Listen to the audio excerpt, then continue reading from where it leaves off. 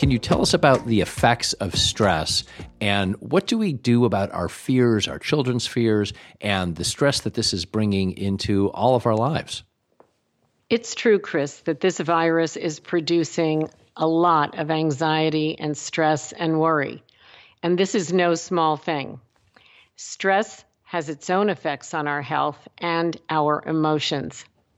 We humans have a stress response that is mediated by the hormone cortisol. Yes. When we experience stress, that hormone is released and it floods our bodies and our brain. This is the hormone that produces that characteristic feeling of fight, flight, and freeze. But there is a second hormone that is part of our stress response, and that is the hormone oxytocin, which hits the very same structures in the brain as cortisol. And this is the hormone that produces feelings of love, trust, and safety. So think about the fact that children derive their sense of safety from the adults in their lives. And the hormone oxytocin helps us understand that there is actually a biologic basis for that feeling of safety.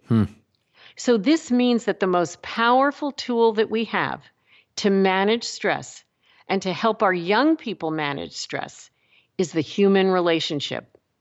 Because relationships that are strong and trustful release the hormone oxytocin. And oxytocin can restore a child's sense of safety. So think about a moment with your kids when something bad happened. And think about the first thing your child wanted to know. As they looked at your face, what did they want to know? Yeah. They wanted to know if you were okay, because they know that if you're okay, they'll be okay.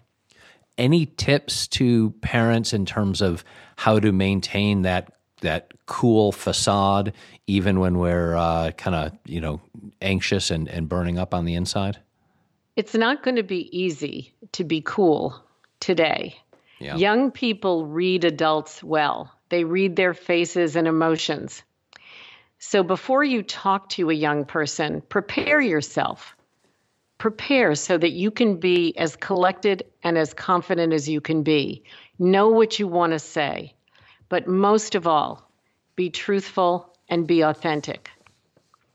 Second, proactively bring up a discussion of the coronavirus. Don't wait for your kids to bring it to you so that you know what your kids are feeling right now and can respond to their concerns and their fears truthfully. And assure them that you will create ongoing opportunities to talk and connect. And third, be honest about being worried. But at the same time, you need to prepare yourself for their questions so you can convey why you believe we will be okay. You need to be convincing, and you need to prepare them for the fact that it's going to take time. And fourth, make sure to give young people factual information so that they know what is true from someone they trust, which may be very different from what they're hearing elsewhere.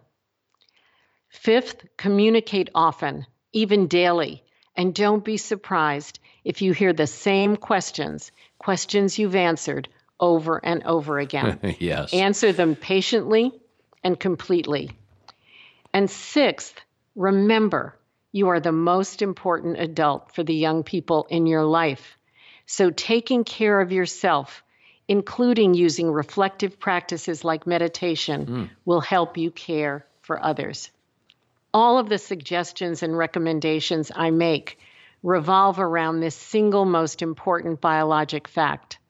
The human relationship has the power to relieve stress, promote resilience, and restore a young person's sense of safety. This needs to be our North Star.